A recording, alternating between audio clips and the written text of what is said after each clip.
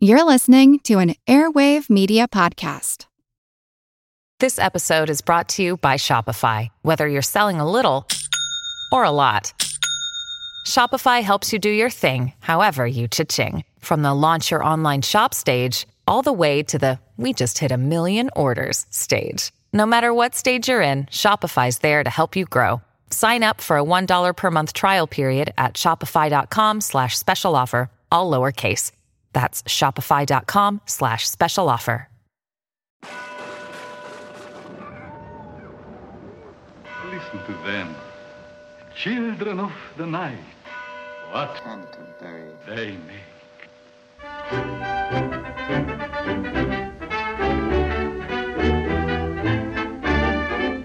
Hello and welcome along to Attaboy Clarence, this very special Spooktacular edition featuring some ghoulish storytelling and a trio of spookerific reviews today, the good, the bad and the ugly. Before we do though, hands up if you're a fan of candid camera. One of the most famous formats of all time, hidden cameras captured real-life interactions between unknowing members of the public and some wild situations. It ran from 1948 all the way through to 2014, one of the most successful shows ever. Did you know, though, that the format began on radio? Yes, back in 1947, Candid Microphone delighted audiences with hidden microphones, recording setups that ranged from staged accidents to rigged dinner parties. It also snagged this little gem, a candid microphone recording of a customer browsing in a very unusual store managed for the day by a very special horror star. On a bright and sunny afternoon last week, a window shopping lady walked into a curio shop to browse, maybe to buy. She didn't know what she was really walking into. In the gloom and semi-darkness of the shop, she could see a pile of shrunken heads, oddly fashioned skulls, ghoulish knickknacks made of human bones. If Dracula himself were to step out of the shadows, it wouldn't surprise her a bit. Or would it? We'll find out because Bela Lugosi, the Dracula of the movies, was posing as the manager. The king of the zombies, with a polite, "Can I help you, madam?" is already talking to the lady. You see, that's an original skull with the original hair on it. Do you like it? It's certainly unusual, but I don't Please. know. These are pieces of my collection. When I travel in Africa and in Asia, I always collect odd things, and I specialize in skulls and human bones, especially if I find one where I knew the person alive. Did you see something like that? I am collecting all these skulls and make different things out of it, because that's my hobby.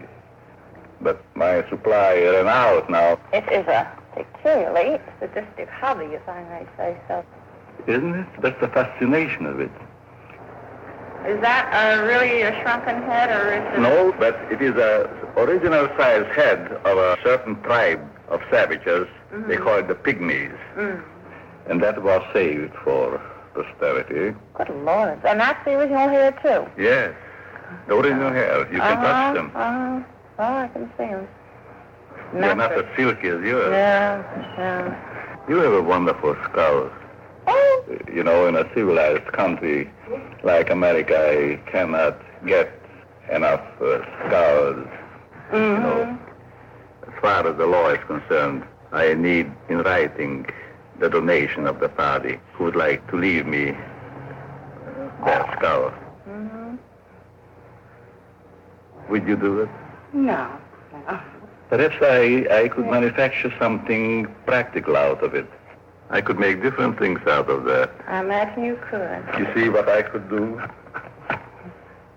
I could make of your skull a tobacco jar like that. What? So anytime I stuff my pipe, I would have to think of you. Oh, dear. Now, before you go, I have a surprise for you. Now, that little chat we just had now was recorded. Oh, really? And may I introduce myself? My name is Bela Lugosi. Really? The king of the zombies. I don't believe it because You don't? No. Now I'll take a bite of your neck. Now, here.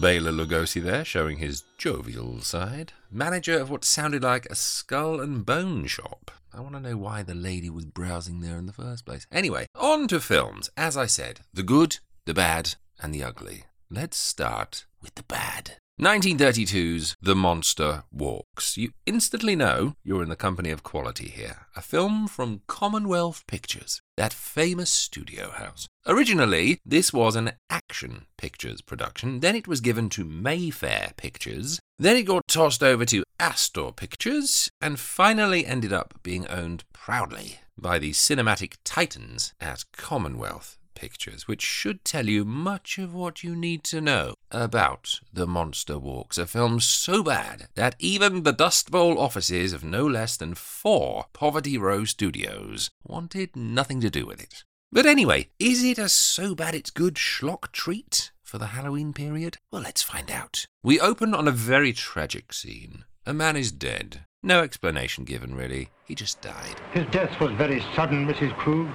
Yes, sir. He was alive last night when I brought him his supper. This morning, Hans found his body. Your son? Yes, sir. Tender stuff, I'm sure you'll agree, but forget the drama. What's that noise downstairs in the house? It's Yogi, Mr. Earlton's ape. But I thought he had disposed of him. No, sir. Do you mean to say that that animal is in this house? Yes, sir. Mr. Robert had Hans lock him in his cage in the cellar. Yes, believe it or not, I just played you an almost unabridged version of how this film opens. A man has tragically died, but don't worry about that little happenstance. There's a monkey in the house, so that's far more important, you know. Is it in its cage? Yes. Is it going to stay in its cage? That's the plan. Which room is it in? That one. Why is it making a noise? Because apparently a man has died and that's set off its death senses. Yes, monkeys cry when there's a death in the house, so tick that one off your bingo cards. So anyway, let me tell you about the people in the house. First you have Uncle Robert, who's in a wheelchair and can't do anything except flap his arms and talk about how he wishes he had the use of his whole body. Oh, Uncle Robert! Uncle Robert! Oh, if I were not so helpless. If my shrunken body could lift you up and comfort you. Then you have his creepy housekeeper, Mrs. Krug, and her son Hans, who spend their time asking perfectly normal questions in an unnecessarily sinister voice, and pushing Uncle Robert around in his chair. The luggage, where shall I put it? Put it in our old room. Your Uncle Robert arranged it that way. I'll fix your things for you. Then you have Ruth, the daughter of the dead man and the niece of Uncle Robert. Ruth's great, except she seems to pronounce the letter T as the letter D. Oh, I know it seems foolish, but it's all about me, oppressing me. You have Ruth's boyfriend, Dr. Ted Clayton, who spends the whole 59-minute running time going from room to room and conducting banal conversations with everyone he meets, including the monkey. Oh, Ted, I can't. The impression was too vivid. I can't sleep in that room. Then perhaps I'd better take you to the inn. Finally, there's a lawyer called Herbert Wilkes who's so unapologetically vanilla that I cannot even for the life of me remember his face. And also Dr. Ted Clayton's personal manservant Exodus, played by Willie Best, who pops up every now and then to remind today's generation how racist films used to be back in 1932. Now, let me tell you about the story, or should I say, the lack of a story. For an excruciating 40 minutes, the inhabitants of the house simply dawdle in and out of rooms, occasionally meeting one another, and talking about how horrible it all is. They never specify what it actually is, but you have to assume that they mean the shocking death of Ruth's father, an event so unbelievably harrowing for Ruth that she can't even be bothered to go and pay her respects at any time. And there's a monkey in the cellar, in a cage, in the cellar.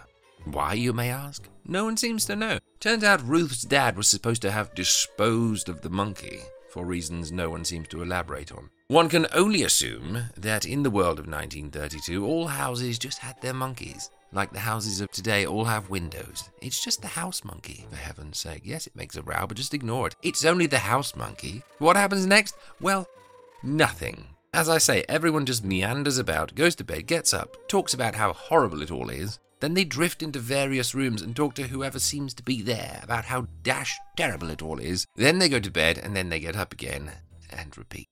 Until roughly 3/4 of the way in, when your eyelids are struggling to keep apart, Mrs. Krug, the housekeeper, who's only gone and slept in Ruth's bed for some reason, is lying there enjoying dream time when a hairy hand comes out from a secret compartment in the headboard and strangles her to death.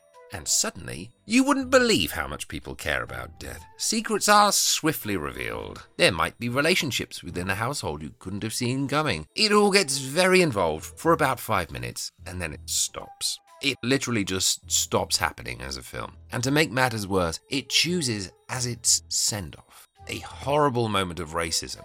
And I don't mean misjudged, I mean grossly offensive.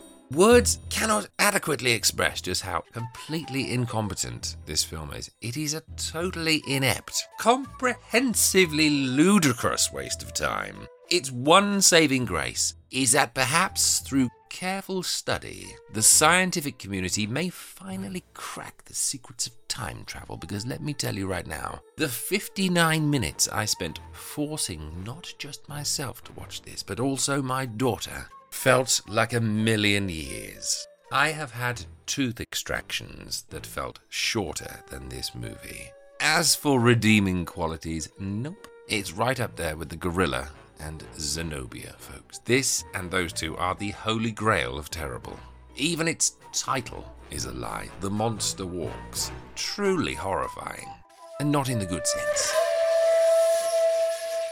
On to a rather delightful radio offering at this time of year, The Great Gildersleeve, one of the finest serial comedies ever to grace the airwaves. And in this Spooktober edition, Gildy and the family are hosting a Halloween shindig. Will everything go to plan? I think we know the answer. Now let's see what goes on at the home of the great Throckmorton P. Gildersleeve. It's Saturday evening, the day before Halloween, and his niece is giving a dance. All afternoon, he's been rolling up carpets, putting extra leaves in the dining room table, carrying out furniture, and carrying it in again. But now that the heavy work is done, he finds himself brushed aside. After an early makeshift supper, he wanders forlornly out to the kitchen to watch last-minute preparations there. Oh, what are you making there, Bertie? Frosting? Yes, sir. Say, that looks mighty good. You mind if I just...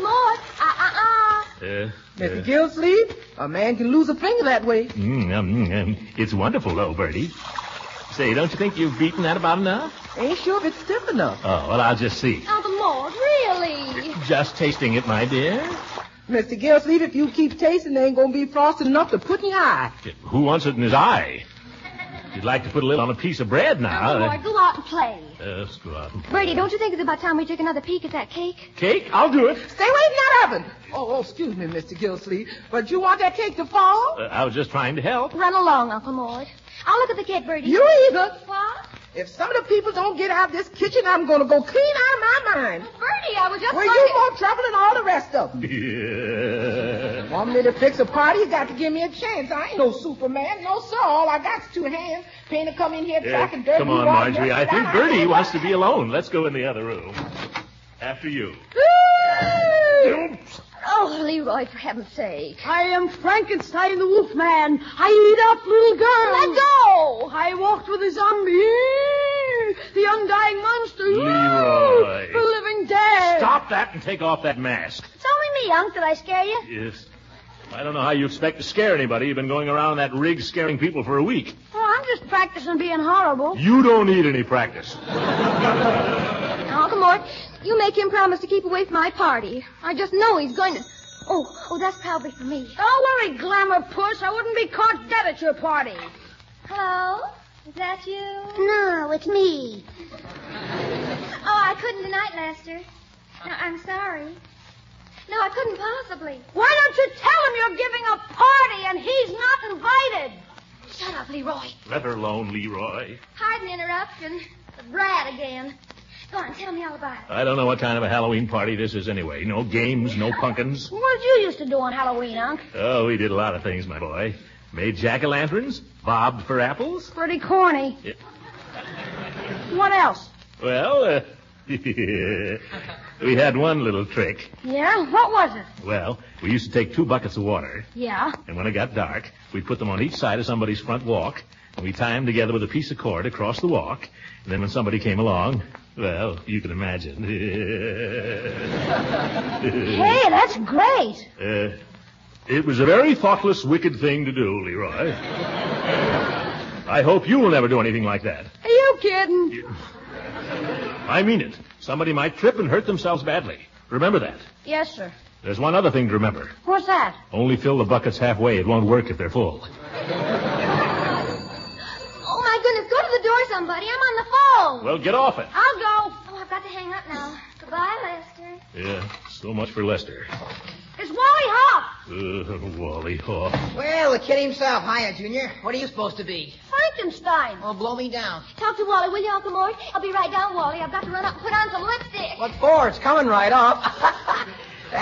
Take these records, will you, son? And don't drop them. Got a couple of real oldies there. Red nickels. Gosh. Mr. Hoff, my name is Gildersleeve.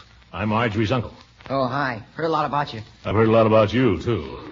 Favorable, I trust. Anybody tune this so-called piano lately? Young man, that's a Wembley. Oh, not bad. Hey, Wally, I can play a boogie bass now like you showed me. Look. Hey, that's not it. Look out. I didn't do it right. Let me just... Look out. Let me at it. Like music, Mr. Gildersleeve? I like music, yes. Mr. Hoff, would you mind telling me something? Not at all. Shoot. That sweatshirt you're wearing, is that customary these days? At dances, I mean? What else? In my day, we wore tuxedos. And we didn't wrestle. We danced. Oh, your day, your day. Your day is over, Uncle Mort. Yes, I guess it is. Well, don't stop, Wally. Give out. What'll it be, gorgeous? Oh, anything at all, only give. The party's dying and it hasn't even started. Uncle Mort, I don't want to be rushing you, but the gang will be here any minute. I can take a hint. Well, take Leroy with you. Why don't you see if Mrs. Ransom's doing anything tonight? Maybe I will, and maybe I won't. Oh, that's it. Play that. On with the dance. Let joy be unrefined. Oh, brother, even in my... Come on, Frankenstein. This is no place for us.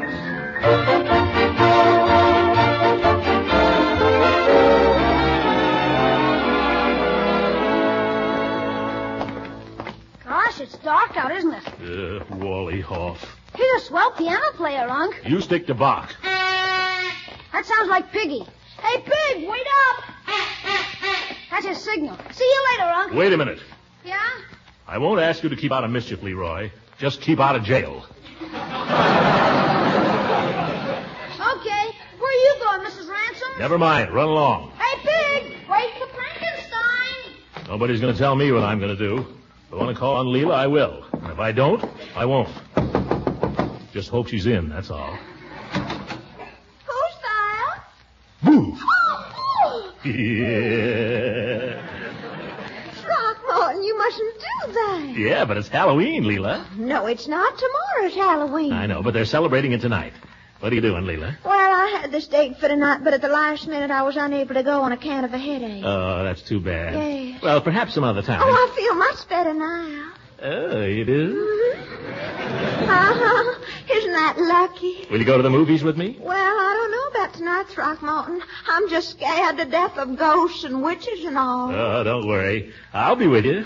Promise you'll stay close to me and protect me? I'd like to see the ghost that could get between us.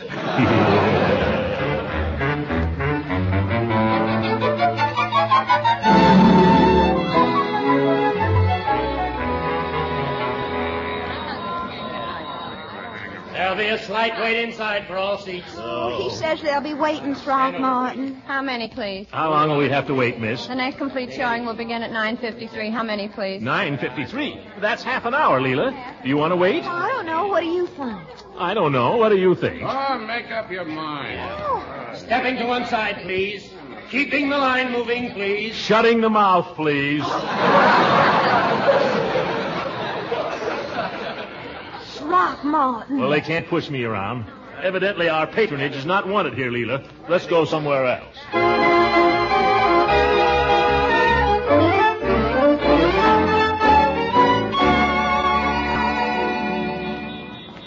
I declare, Throckmorton, I've never seen Summerfield so crowded. Why don't these people stay home nights? Well, I suppose we could at least drop in here and get a soda. Would you like a soda? I don't know, would you? Oh, I don't know. Would you? Oh, look, a little boy in a mask. Well, that's more like it. That's the first real sign of Halloween. Oh, well, what's that thing he's swinging around? Oh, that's a sock filled with flour. Oh, we used to have more fun with those. Oh, he isn't going to hit somebody with it. What do you think it's for? Hello, little boy. Hello there, Sonny. What's your name? Cat got your tongue, huh? You're not Piggy Banks, are you? You're not going to hit anybody with that, are you, little boy? Yes, careful now. Careful how you swing that. I'll tell you what, if you go away, I'll give you a nickel. Listen, if you hit anybody... Look out now. If you're Piggy Banks, I'll tell your mother. Did you hear what I said? If you come near me with that, I'll... Come back here, you. I dare you. Let me brush you off, Throckmorton. Well, I think you might show a little more consideration, Leela. Oh, but you look so funny, darling. Come on, let's go in and get a soda. Well... Well, hello, Mrs. Ransom. Oh, good evening, Mr. Peavy. And Mr. Gildersleeve. Well, has it been snowing out? No, it hasn't been snowing. The lady here would like a soda. Well, aren't you going to have anything, Throckmorton? I got something. Oh, well, if you're not going to have anything, I'm not going to have anything. All right. Soda for me, too. Chocolate. Chocolate it shall be. How have you been, Mr. Peavy? Oh, just fine, Mrs. Ransom, just fine. You two been out doing the town? Well, if you could call it that. Halloween isn't what it used to be, Peavy. No, Mr. Gildersleeve, it isn't. And maybe it's just as well. Why? Well, I remember one Halloween. Harry, it's a lucky thing we didn't all land in jail. Well, what did you do, Mr. Peavy? Well, you know how boys are, Mrs. Ransom. I remember it was a dark night like this one. It was out at old Mr. Thatcher's house, crabby old fellow. Maybe you remember the house, Mr. Gildersleeve. Oh, yes, I remember it. Well, we'd planned this thing for weeks, and it was dark, as I say, so we appointed one boy as a lookout, and we hid in the bushes till the coast was clear. Oh, yeah? Go on. And when we got the signal, we sneaked across the lawn. Yeah? We tiptoed up the front steps. Uh-huh. Crawled on our hands and knees across the porch. Yeah? And stuck a pin in his doorbell. Peavy, you didn't. Yes, sir. And I want to tell you, I got out of there just fast as my legs would carry me. Peavy, I wouldn't have believed it if you hadn't told me yourself. Well, I'll be honest with you, Mr. Gildersleeve. I didn't actually stick the pin in the bell myself. Oh? I stayed behind in the bushes. But if they ever found out that pin came out of my lapel... It came out of my...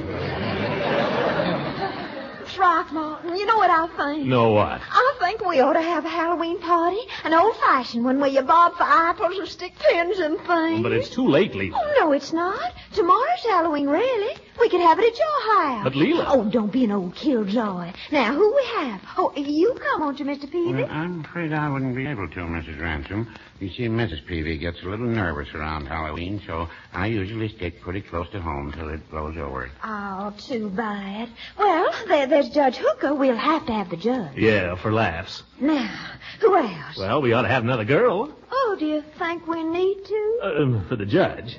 You know, the old goat likes to think he's Sir Walter Raleigh. Oh, well, who can we get? I don't seem to know many women somehow. Oh? Well, there's a Miss, Goodwin, I think her name is. Goodwin? I don't seem to recall. I only know her slightly. Oh, well, how does it happen I've never heard you mention her before? Well, I say, I know her. I've met her, that's all. She's the principal of the school. Oh, a school teacher. Yeah, school teacher. Well, that sounds perfect for the judge. Yeah. Oh, you know her, don't you, Peavy? Oh, yes. She's perfect for the judge. Yes, perfect for the judge. She can't be that perfect. Well, no, I wouldn't say that. I'd say that she was... Thanks for the sodas, Peavy. Got to be running along. Oh, but Throckmorton, I've hardly finished. Got to get going before the crowd gets out of the movies. Oh, gracious, how you rush it, girl. Oh, forgot to pay. Peavy, did anybody ever tell you you talk too much? Why, no. Well, consider yourself told. Good night, Peavy.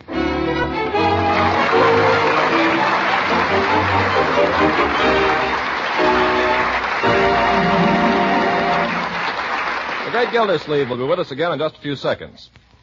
These days, everyone's interested in good, satisfying food, and everyone knows that flavor is mighty important. Yes, it's flavor that makes us enjoy the foods we eat. It's flavor that tempts hungry appetites. That's why Kraft, the maker of Parquet margarine, is so particular about fine flavor in this delicious spread for bread. Parquet's flavor is something you'll want to tell your friends about. It's so delicate and appetizing, the margarine that tastes so good. And right along with its tempting flavor, Parquet margarine is wonderfully nutritious, too. It's one of the best energy foods you can serve your family. And while we're on the subject of good nutrition, remember that every single pound of Parquet contains 9,000 units of important vitamin A. Parquet is a quality margarine that bears the seal of acceptance of the Council on Foods and Nutrition of the American Medical Association. So for flavor to satisfy your family and for the kind of nourishment they need, serve Parquet every day. Ask your dealer for Parquet. That's Parkay. Parquet margarine made by Kraft.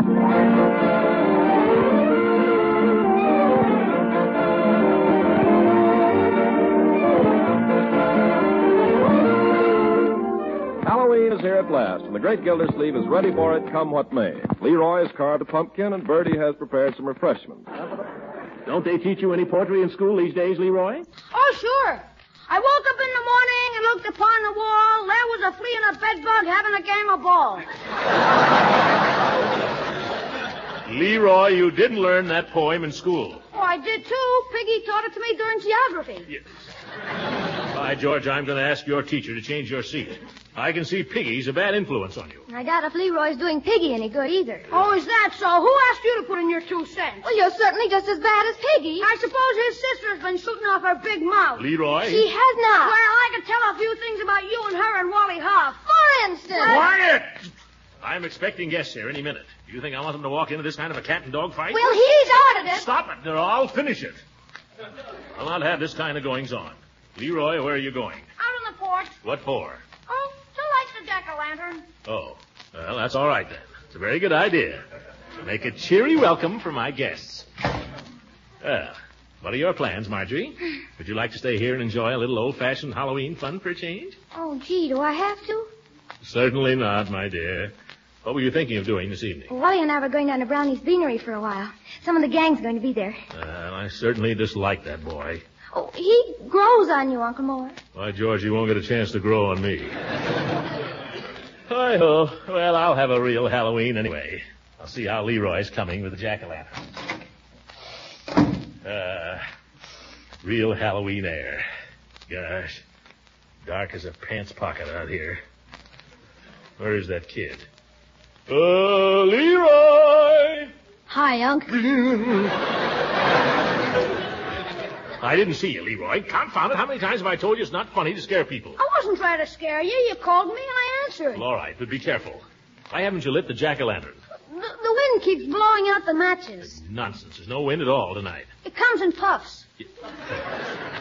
Well, give me those matches and I'll show you how a woodsman lights a fire. Where's the woodsman? Just watch me. Okay. Say, isn't this Judge Hooker coming? Where? I don't see anybody. Oh, well, it may be at that. Hello, Judge. Hi, Gildy. Yeah, trust him to get here first. Hi, Judge. Hello, Leroy. Well, Throckmorton, happy Halloween. Am I the first one? Oh, no! It works! Leroy here. Confounded Gildersleeve, what's the idea? It wasn't my idea, Judge, but anyway, happy Halloween.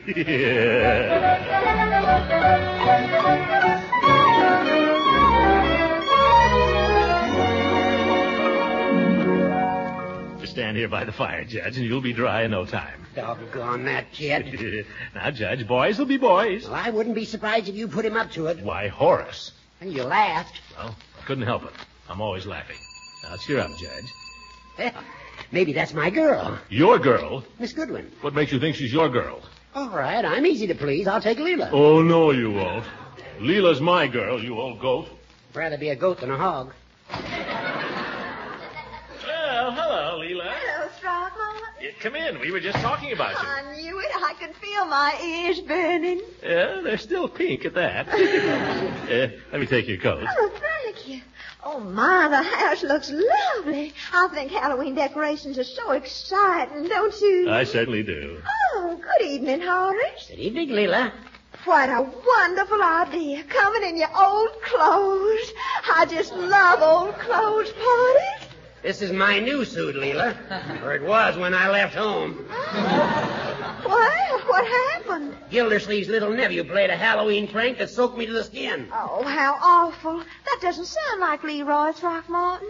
It's my idea of Leroy. Oh, mercy, the judge might have caught pneumonia. Oh, don't worry about me, Leela. I'm a pretty tough old rooster. Oh, well, let's forget all about it and have a nice Halloween. Where's your lady friend, Horace? Miss Goodwin? Oh, she's not my lady friend. Not according to... Now, Horace, can't you take a joke? Seems to me I'm being asked to take a good many this evening. That must be Miss Goodwin now, Judge. Why don't you go and let her in? Well, thank you. What did Horace mean about her not being his lady friend, Throckmorton? Oh, nothing. Just his peculiar sense of humor. Good evening, Miss Goodwin. Good evening, Judge Hooker. So nice to see you again. Permit me to take your wrap. Throckmorton? Yes, Leela? I thought you said she was a school teacher. She is, Leela. Well, she dresses like the school teachers in Esquire. Now, Leela. Here we are. Mrs. Ransom, may I present Miss Goodwin? How do you do? It's so nice to meet you. Good evening, Throckmorton. Well. Hello, Eve. Well. Why didn't you tell me Miss Goodwin and you were such old friends, Throckmorton? Well, Since he's been on the school board, we've seen a good deal of each other, Mrs. Ransom. I see. Well. Nothing so much fun as a Halloween party, is there? Or is there?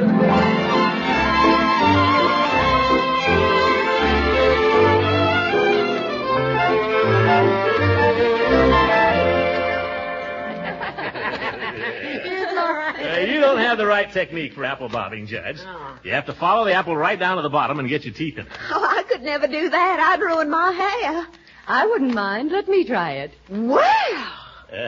Yes, I'll show you, Eve. Stand back, everybody. Wait a minute, Gildy, wait a minute.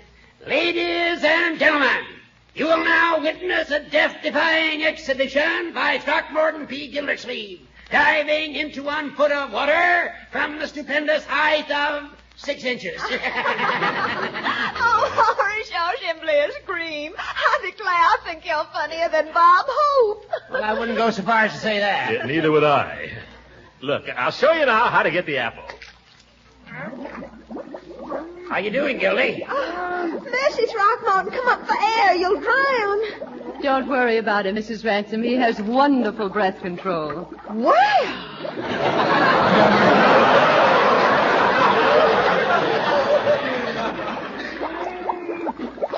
Hooray! Gildersleeve, you look exactly like a roast pig.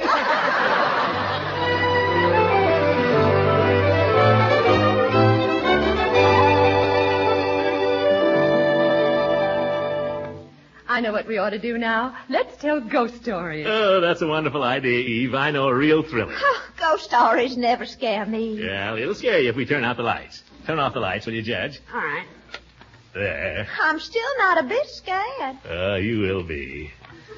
Once there was an old haunted house way out on the edge of a swamp. There was a ghost in the house who was trying to find his murdered wife. And he used to go through the house every night at midnight saying, ooh. Ooh, I'm frightened already. Yeah, I'm a little nervous myself. Oh, pooh. Well, one night, some hunters were passing near the house when it got real dark. And not knowing the reputation of the place, they decided to spend the night there. So they went up to the door, and just then... Oh, Throckmorton, this is silly. I think it's fun. I know a game that's lots more fun in the dark than telling ghost stories. Well, what is it, Leela? Sardines. I never heard of it. Never heard of sardines? No. Oh, well, the way you play it, one person hides in the dark, and then all the others try to find him. Or her. And when you find the person, you don't say anything. You just stand as close to him as you possibly can till all the others find you. That's sardines. Oh, well, I can see it's got possibilities. Yeah, let's try it. Miss Goodwin, why don't you be the first to hide? Why, Horace, I suggested the game. Now, you can hide next. Yeah, very fair, Judge. Go ahead and hide, Eve, while I count 50. Well, I don't know any places, but... Oh, all right. All right. 45, 46, 47, 48, 49, 50. All right, Eve, here we come.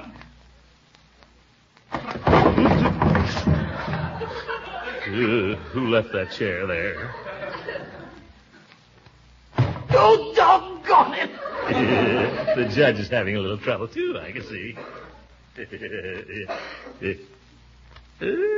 What's this? Now, Throckmorton. Who is it? You ought to know. What am I supposed to do now? Stand close to me. Can't stand any closer, can I? What's going on here, anyhow? Hey, no fair turning on the lights. Throckmorton, Gildersleeve. Now, Leela. Well, if I'd known there were this kind of people in the game, I never would have suggested it. Mrs. Ransom. Don't you try to shush me. I wonder if you'd mind taking me home, Judge. But, Eve, the party's just begun. Well, as far as I'm concerned, it's all over. Now, wait a minute. Leela, please. Eve, please. Leela. Oh, who invented Halloween anyway?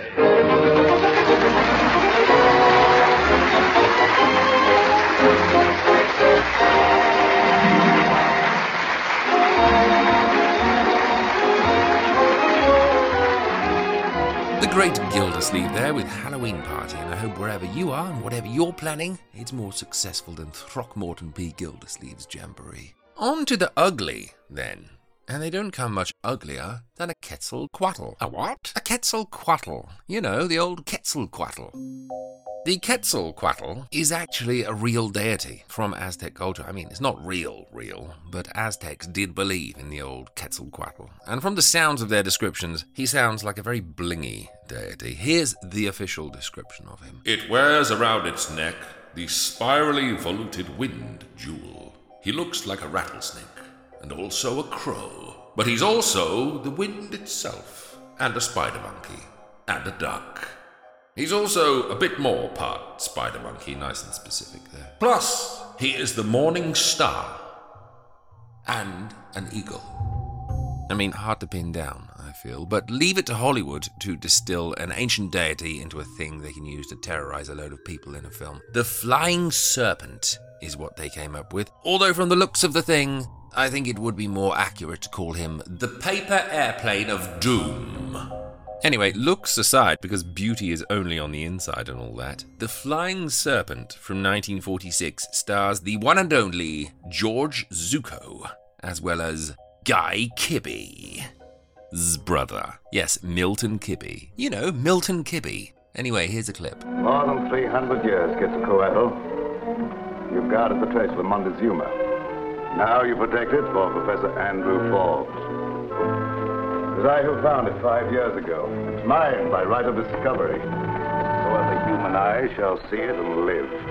I love the opening crawl of this film, which I'll have to read to you. Let me just quickly put on my thunderous foreboding voice. Near the little city of San Juan, New Mexico, stand the Aztec ruins. Not just some Aztec ruins, the Aztec ruins. All of them.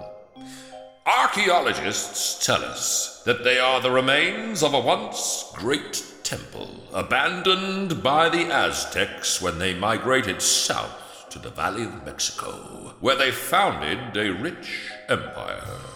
To defeat the greed of Cortez and his Spanish adventurers, who had inaugurated a campaign of loot and murder, the wily Emperor Montezuma hid his fabulous treasure far to the north and implored his native gods to guard it. Among these gods was the feathered serpent, Quetzalcoatl. Yeah, you know, Quetzalcoatl, the old Quetzalcoatl. Zucco plays an archaeologist, Dr. Forbes, who's actually found Montezuma's treasure, making him officially the richest man in the world. But instead of enjoying his wealth, he sort of keeps it in a cave with a coat over it for some reason, very secure indeed. He's also discovered that Quetzalcoatl, you know, Quetzalcoatl, is still running around the caves, so he's put him in a little cage and he has chats with him. You're proud of your plumage, aren't you? Kill for it, aren't you? doubt you'll kill again. Many times. Foolish people send one think I'm only a poor, eccentric archaeologist. They don't know how rich I am, or how smart. Forbes has discovered that if he plucks out one of Quetzalcoatl's feathers, then the creature becomes so desperate to get it back that it'll kill whoever's got it. So Forbes plucks feathers, then hides them on people he wants out of the way, so that Sammy the Flying Sausage, Quetzalcoatl, will swoop down from the mountains and murder these unsuspecting feather thieves. That is the concept. If you have a feather, then you are dead meat. The paper airplane of doom will fly in a suspiciously straight line and sort of bump into you very hard, then waggle around on your chest until you're dead. It's terribly scary. There it is. Where? There, don't you see the thing? Yeah, but what is it? I'm not sure. I never saw anything like that before. I guess nobody else ever did and lived to tell it. The Flying Serpents, then. Kind of a weird cross between Night of the Demon and the Devil Bat. In fact, many critics have compared it unfavourably to the Devil Bat. And if you're being compared unfavourably to the Devil Bat, then you have to ask yourself some very serious questions about the quality of your work. You know what, though? I did not dislike this film. I actually really enjoyed it. I think if it had gone on for more than its 59-minute running time, then I might have wearied of it a little more. But the flying sausage deaths come in rapid succession. There's an intriguing line in Family Homicide that kicks off in the third act. And George Zucco is his lip-smacking best as the evil archaeologist with a pet murder muppet doing his bidding. The murder muppet itself is little more than a toilet roll tube sliding down a string, and I have been more scared in recent times by my energy bills than by Quetzalcoatl, the zip-lining sock puppet. But it's camp, it's efficient, it's just the right side of creaky, and I adore the fact that the whole cast roll up their sleeves and do their best to be terrified by the sight of Quetzalcoatl, the plastic bottle, as he trundles back and forth along his washing line every 5 minutes. I don't think Halloween is always about being petrified. Sometimes it's just about the campy thrills and nonsensical creatures, and if that's what you're after, then The Flying Serpent from 1946 will definitely tick your boxes. And so we arrive at the good, or should that be the ludicrous? I mean, we had Universal's Pillow of Death, which is kind of the high watermark when it comes to ridiculous titles. The Brighton Strangler is right up there too, as is The Man Who Reclaimed His Head, The Lady and the Monster, The Devil Bat, and The Devil Bat's Daughter, starring Rosemary LaPlanche, the title of which suggests that the Devil Bat itself actually had an affair with a human being. Anyway, you know what I mean. Ludicrous, but kind of attention-grabbing too. Part of you really wants to see what that title is all about, which is why today I want to tell you about the ludicrously titled, but all kinds of fun, 1946 movie, The Catman of Paris. And what a cast we have in place. Carl Esmond, Lenore Aubert, Douglas Dumbrell, Gerald Moore, in a period horror about a sinister cat monster creature stalking the streets of lamplit Paris. But is it a case of Catman do or Catman don't? What an auspicious time for you to have returned to Paris. You are a hero, the lion of the hour. Oh, you flatter me, monsieur. Certainly not. That book of yours, Fraudulent Justice, it is superb, magnificent. It will earn for him his nomination to the Academy of Literature. Without a doubt. Unfortunately, the government doesn't look so kindly on the book. Oh, nonsense. It is the courage to risk official persecution that makes an author like you important. Charles Regnier is a famous author who keeps lighting a fire beneath the wrongs in French society with his satirical books about the failings of the government. He's just arrived in Paris after a voyage around the world, during which he had a bit of a strange health episode that might be affecting the way he operates in society. I didn't want to tell you this, but since matters have taken such a turn, I think it's my duty to. You know, Charles had a long siege of tropical fever. Is he ill? More so than people imagine. I've tried to help him in every way, and you must do the same. What do you suggest? He needs sympathy and understanding.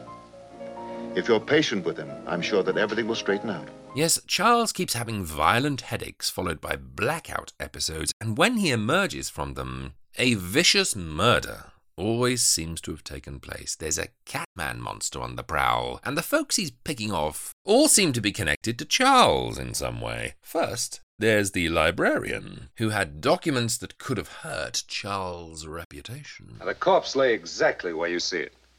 Only the portfolio which Devereaux is carrying is missing. You have reason to believe it contained important documents. Oh, most important. They were the documents in the secret trial of Louis Chambray. Devereaux was killed by someone interested in those documents. But you haven't taken in consideration one important factor, Monsieur l'Inspecteur. Which is? That Devereaux was clawed to ribbons as if by a cat. Then there's Charles' fiancée, Marguerite, who just wouldn't get the message when he told her that he no longer wished to marry her. It's bad. Very bad. Yeah? The Catman has murdered another one. The Catman? Again? That makes two in 2 nights. This time the unfortunate one was a beautiful girl, one high up in society.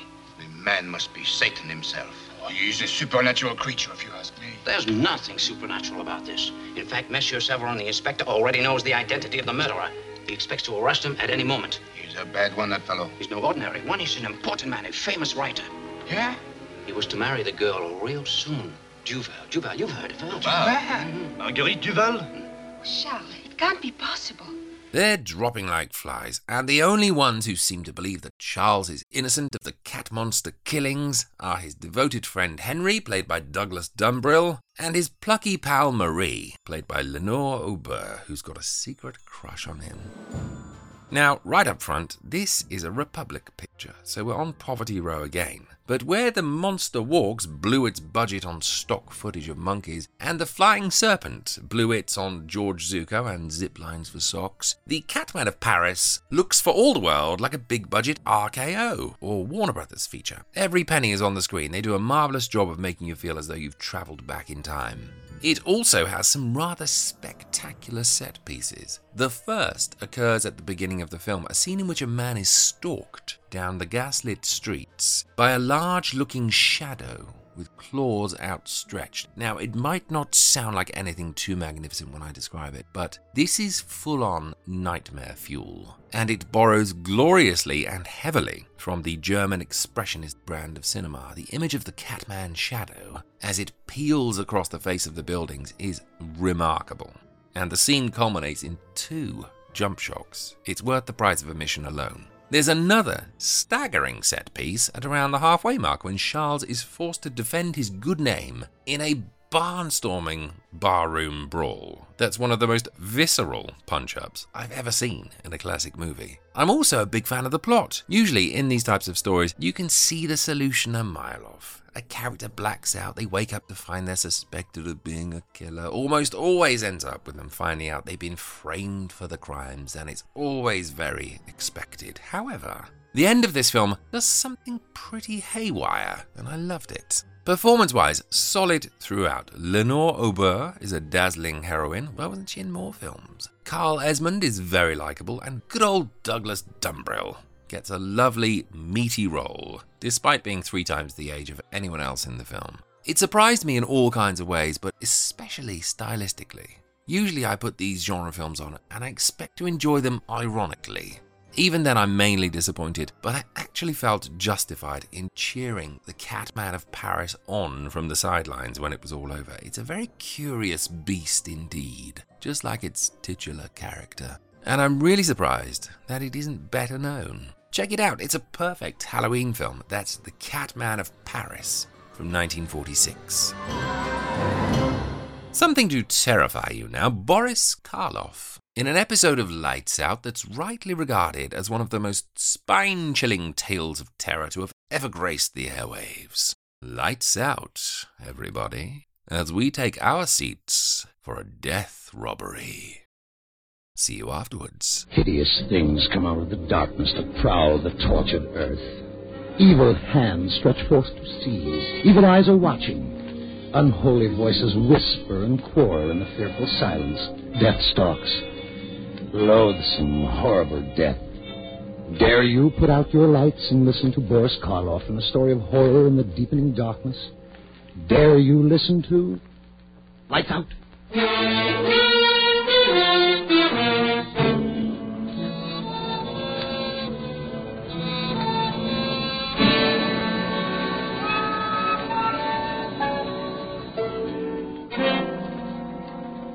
I'm glad you brought up the question of ethics, Ed. Sometimes I think science is too ethical. Stands in the way of research. I don't know, David. Take your work, for example. It's wonderful, but you have to be very cautious. I think working with monkeys is about as far as you should go right now. Oh, but Ed, David is past that stage. Why not show Ed the one you worked on today, darling? If you'd like to see it, Ed, it's right in the lab. Yes, I would. I saw it last night after you injected the poison. I'll get it, David. Thank you, dear. It's in the second cage. Ruth's a wonderful girl, David. Must be a big help to you in your work. Don't know what I'd do without her. But if she ever gets too interested in pure science, I'm going to lock her out of the lab and just make her go back to being a wife. How do you find time for a wife? Now, look here. All you practicing surgeons think the research man is a machine. Not me, Ed. Ruth means more to me than all the discoveries I might make. Her happiness is all I live and work for. Well, I can't say that I blame you. She's a very charming person. Here he is. Same one you saw last night, Ed. Stone dead. And there he is, just as healthy and alive as any other monkey. Why, it's amazing, David.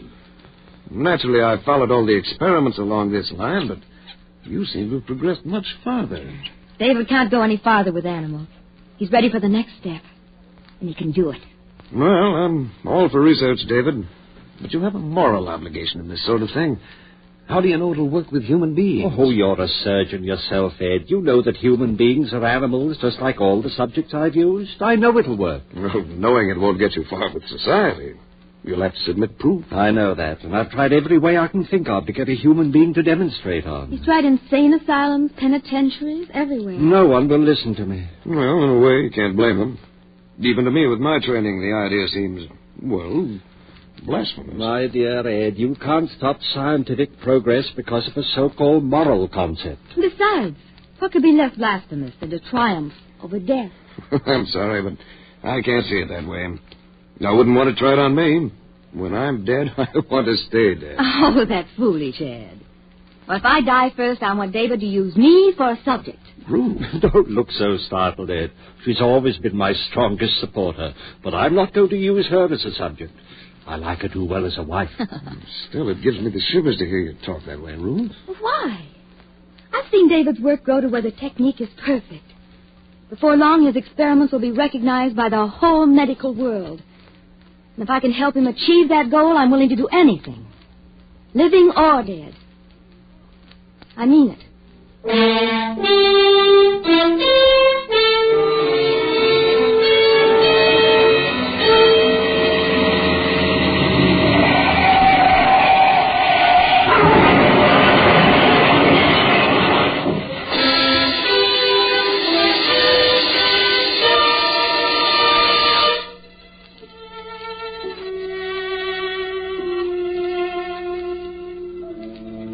Said she wanted to do it, Ed, living or dead. David, you're surely not going to hold it to that. Not now. Of course I am. She meant it. But I called you over here tonight, Ed, because I need help. Don't tell me that. But I want you to help me bring Ruth's... To bring her here? That's exactly what I mean. David. Will you help me? Or must I bribe some stranger? David, why don't you give this thing up? It's inhuman. Ed, if I succeed, I'll have Ruth back. Don't you see how much it means? Well, yes, if you're successful. Oh, I've no doubt about that. Look, I've got my laboratory record. 714 times I performed the experiment on guinea pigs, rabbits, monkeys. 714 times it's been successful. Don't you see? But, David, this is no laboratory experiment. Ruth was your wife. She is my wife. The only woman I ever loved. That's why I want to bring her back here and start her breathing and living again. There's an ugly name for what you're asking me to do, David. I know. Grave robbery. But there's a better name for it, Ed. Death robbery. We'll rob old man Death.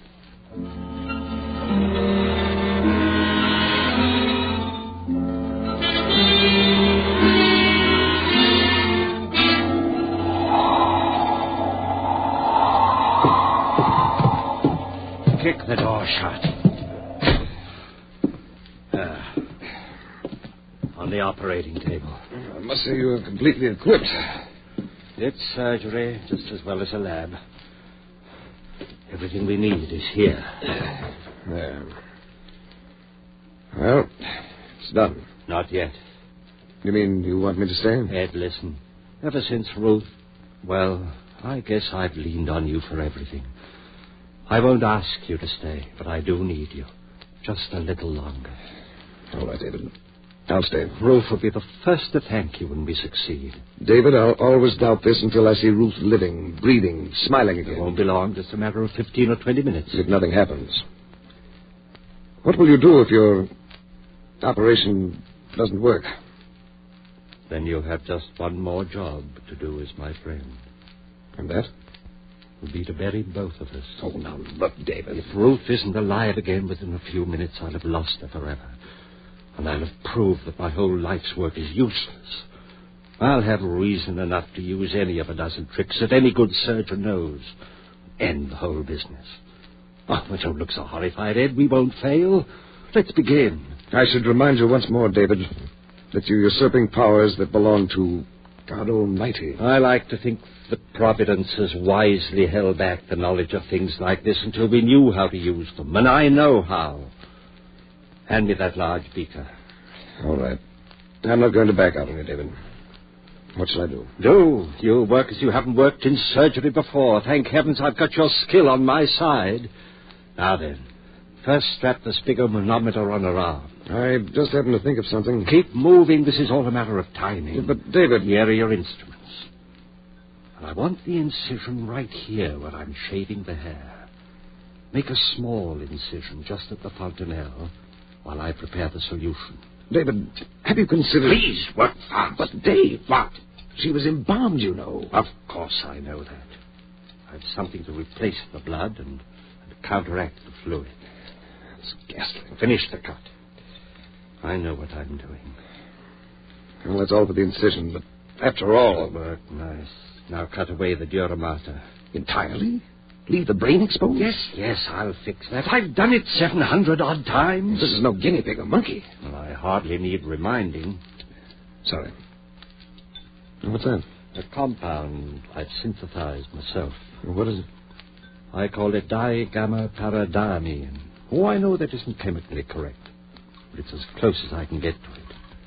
I knew that something like it must exist. It took 3 years to track it down. It took me that long to make the first drop of it. Oh, you know what you're doing, all right. Yes, I do. Now then, if you're finished, take the leads from that storage battery there and attach the positive to the silver plate on the shelf. Put that at her feet. I feel as if I were doing something unholy. Place the tip of the negative in the incision you made in the skull. Be sure the tip of the wire actually penetrates the pia mater. David, what if you bring her back? I will bring her back. But what if you bring her back and find she comes back without her soul? What? Her soul? Yes. You're a surgeon, and you believe in a soul? Well, I hesitate to say there is no such thing. You've seen a good many deaths, haven't you? Have you ever seen any evidence that the soul escapes at death? Perhaps I couldn't recognize the evidence. Put it this way, then. If there is any soul, it either leaves the body or stays with it at death. Now, no reputable surgeon or physician has ever been able to report the slightest evidence of the soul's having left the body. So, the soul, if there is a soul, must stay with the body, a part of it. I'm ready now, if you've finished. Everything's set. Good. Close that switch then at the battery. Watch the meter and keep the current between plus and minus 5 of 150. There's a rheostat on the edge of the table. All right? All right. Now, I'm going to inject 10 cc's of adrenaline in the brachial artery. Adrenaline? Adrenaline and something else. There. God, she's beautiful, Ed. Yes. She was. She is. You'll see her in a few minutes, just as she was. I wonder what you'll have to tell us. Nothing. Death is only a transcendental sleep. Do you really believe that, Dave? Oh, well, what's the difference? How's the current? Let's see. What? Well, it's jumped to 180. Good. Bring it back to 150. That's the result of the injection. On a dead body? Let's say suspended animation. There are still a few things in surgery you don't know, aren't there? I never dreamed of a reaction like that. I'll show you more. Help me swing this lamp over here. But let the ammeter go. It'll hold steady for a minute now. But it might jump again. No, it won't. I've been all through this before. The reactions are exactly the same as the others. What this lamp? X-rays? No, it's a modification of the cathode ray. And just another of my developments. I call these our theta rays. Why do you call them that? Well, most rays are named for the first few letters in the Greek alphabet. Alpha, beta, gamma, and so on. Well, that explains theta. Didn't you say a theta? Yes. But theta was called the letter of death by the ancient Greeks. Well, that's right. It was the first letter in the word thanatos. Death. I see. A theta without death. Maybe I was too sentimental. Maybe. At least human for once. Let's not argue. Here goes the ray. Now, quickly. The solution. Inject it? No, pump it. I built this pump especially for it. There's the pump switch, Ed. Here? Yeah. Turn it on. And watch the ammeter. Okay. It's jumping. How far? 155. Let it go. 160. 170. Hold it there. It'll stay there now. Listen carefully. Yes. As soon as I turn off the pump, I want sphygma readings. But there won't be any blood pressure. Wait and see. Give me a reading each time I ask for it and take them carefully.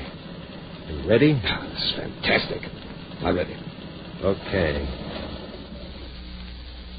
Reading. Systolic 0. Diastolic 0. That's all right. It will take a few seconds. Now. 40. My God. Diastolic. Hurry. 0. Aortic valve still open. I'll turn off the ray. Reading. 48. Over 42. David. Not yet. Now the stopwatch. 7 seconds after I say go, I want the systolic. Now you have it? Right. Ready. Now, go.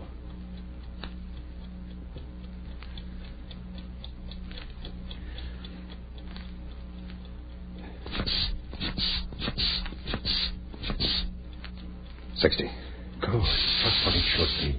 Lord, look at my hand. I don't wonder. Oh, darling, just a few more minutes.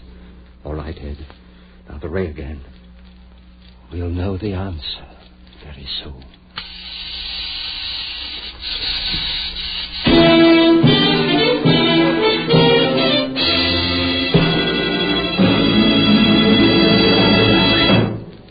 The second act of Lights Out, starring Boris Karloff, will follow in just a moment. But now, listen to the sweetest shaving song ever written. Push-pull, click-click. Changes blades that quick. Push-pull, click-click. With the Eversharp Schick Injector Razor, yes, it clicks for men everywhere. Because the Eversharp Schick Injector Razor is the world's one and only razor with the automatic blade changer. No blades to unwrap. Fingers never touch the blade. Just push-pull, click-click. And a keen new blade is automatically locked in correct shaving position instantly. It clicks because the Eversharp Schick Injector Razor makes shaving 50% faster, 100% safer, 200% smoother. Just try the Eversharp Schick Injector Razor for 1 week. See for yourself the difference. It's a $1.75 value. Special now, only $1.25, complete with 20 blades. For the shave of your life, the rest of your life, switch to an Eversharp Schick Injector Razor. Get yours tomorrow. Push-pull, click-click. Buy an Eversharp Schick.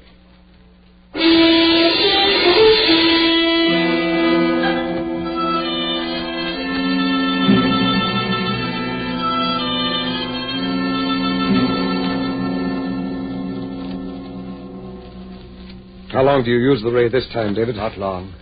Give me a reading. 68. Over 67. Now. 70. Diastolic. 68. Now. David, 118. 76. Close. Now. 120. That's it. 80. The stethoscope. Quick. Here. Listen.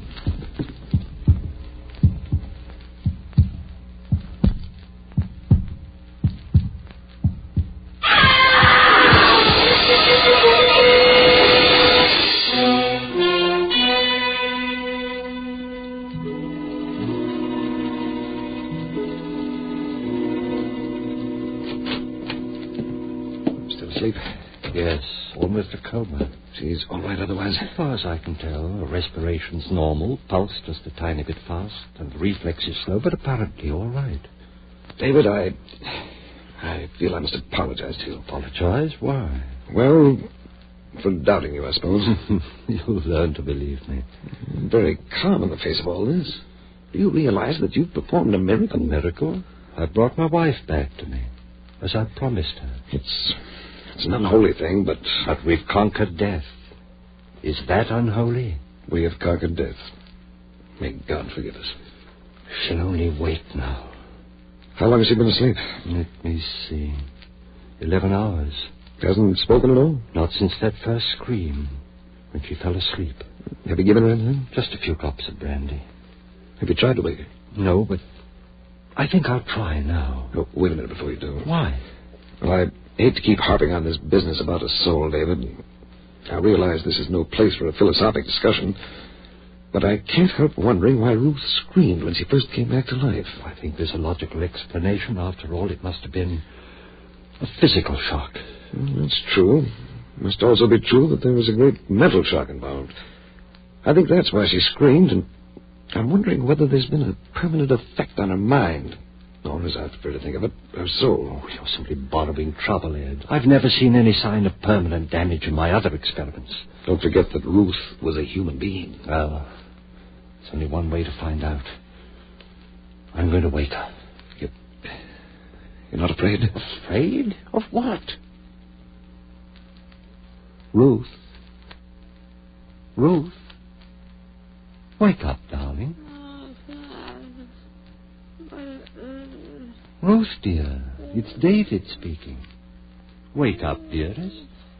Ruth. Ruth. There, darling. No wonder it scared the poor girl. Ruth, it's David, dear. I kept my promise and you're alive again. Oh, you're all right, honey. It's David, you're... Ruth. Ruth. David, what's the matter? Ruth. God, is her mind. No, David. Her soul.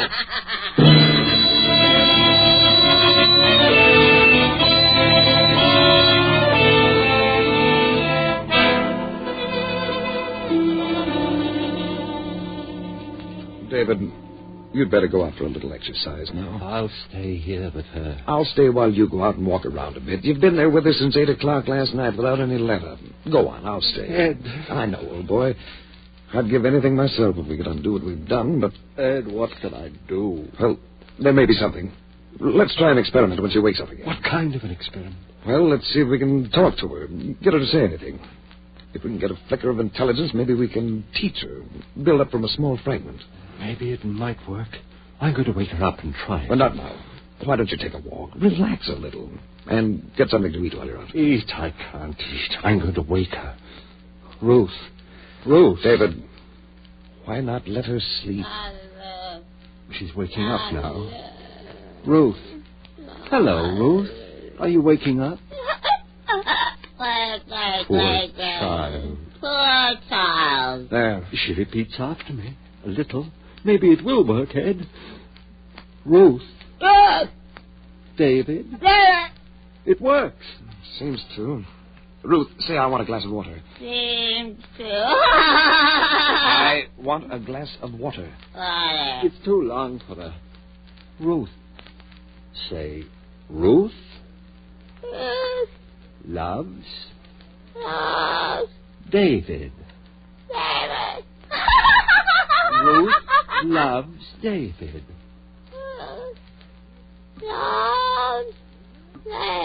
Ruth loves David. It's working, eh? Maybe. But what is she thinking? I don't know. Stop me! Wait a minute, old man. Listen, too much for you, tired as you are. Go on out and take a little walk, and I'll work with her for a while. Your nerves won't take much of this. I guess you're right, Ed. I can't think anymore. I'll be right there. Fine. I'll take good care of her and see what I can find out. Be patient. Don't worry, I will. And you get something to eat while you're out. All right, I'll try.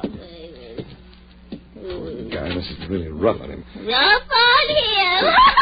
Ruth. We're kidding ourselves. There's nothing there. She's a parrot. Never mind, Ruth. Ruth, put down that scalpel. Don't hurt yourself. Ruth, stay away. Don't put it down. Think of David.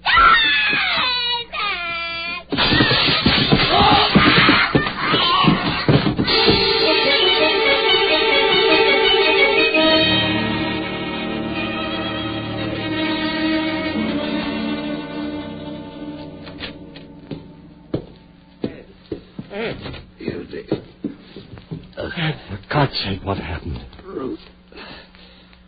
Scalpel. I'll get something and fix you right up. Wait. No use. Now, look. Doctor. Artery. No hope. Ed. All right, Doctor. Your diagnosis is correct. A minute or two left. Ruth's hiding. Watch out. No soul. She'll kill you, too. What have I done, Ed? Everything I've done is wrong. Wonderful technique, Doctor. Congratulations. What about soul? Ed. Ruth. She's somewhere in the house. What if she gets out? And a scalpel in her hands.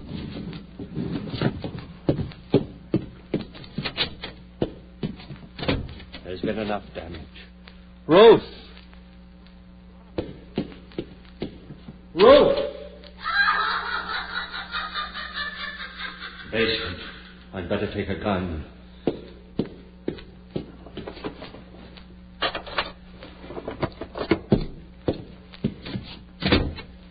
Ruth!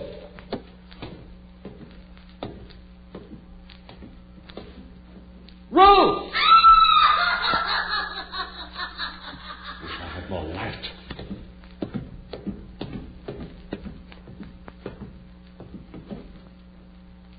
Ruth! Ruth!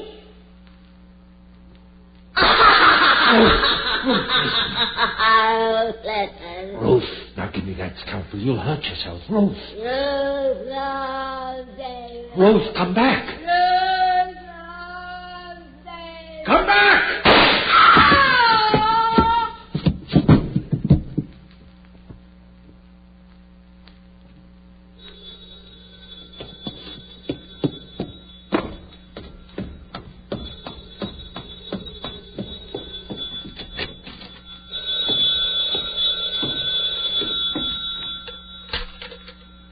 Hello? Yes? Oh. Hello, Doctor. Well, I've been busy in the lab. No, there's nothing new. Just an experiment. No. Like so many experiments, it just didn't work out.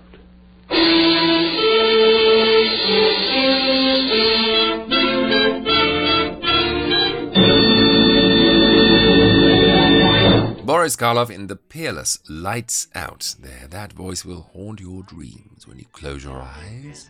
Well, thank you so much for joining me for this Spooktober Spooktacular. It's been a devilishly good time in your company. Just quickly, if you would like to see the Catman of Paris, the Flying Serpent, or even the Monster Walks, then you can do so by signing up at patreon.com/attaboysecret. Only takes a moment, and you'll gain instant access to my classic movie library, a newly revamped and gorgeous version of which is coming in the weeks to follow. Not just that, but you'll also gain access to movie commentaries, over 100 bonus editions of this very show, all the Halloween bonus material you can think of, plus full access to both days of November's upcoming film festival, 2 days of magical cinematic programming, all provided for you. You'll also have instant membership to my weekly film club in which you and I watch a movie each week. Just go to patreon.com/attaboysecret or download the Patreon app and search for me there. Or the easiest way is to follow the link in the show notes of this very episode from your phone right now. Just tap it, only takes a moment, and you'll be helping to support these shows. So I thank you from the bottom of my heart.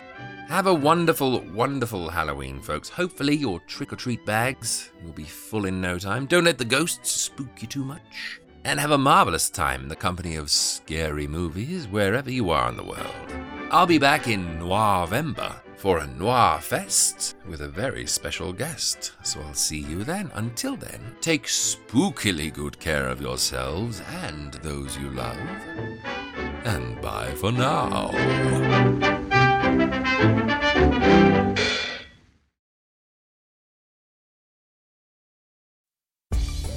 Spend less time staying in the know about all things gaming and more time actually watching and playing what you want with the IGN Daily Update podcast. All you need is a few minutes to hear the latest from IGN on the world of video games, movies, and television with news, previews, and reviews. So listen and subscribe to the IGN Daily Update wherever you get your podcasts. That's the IGN Daily Update wherever you get your podcasts.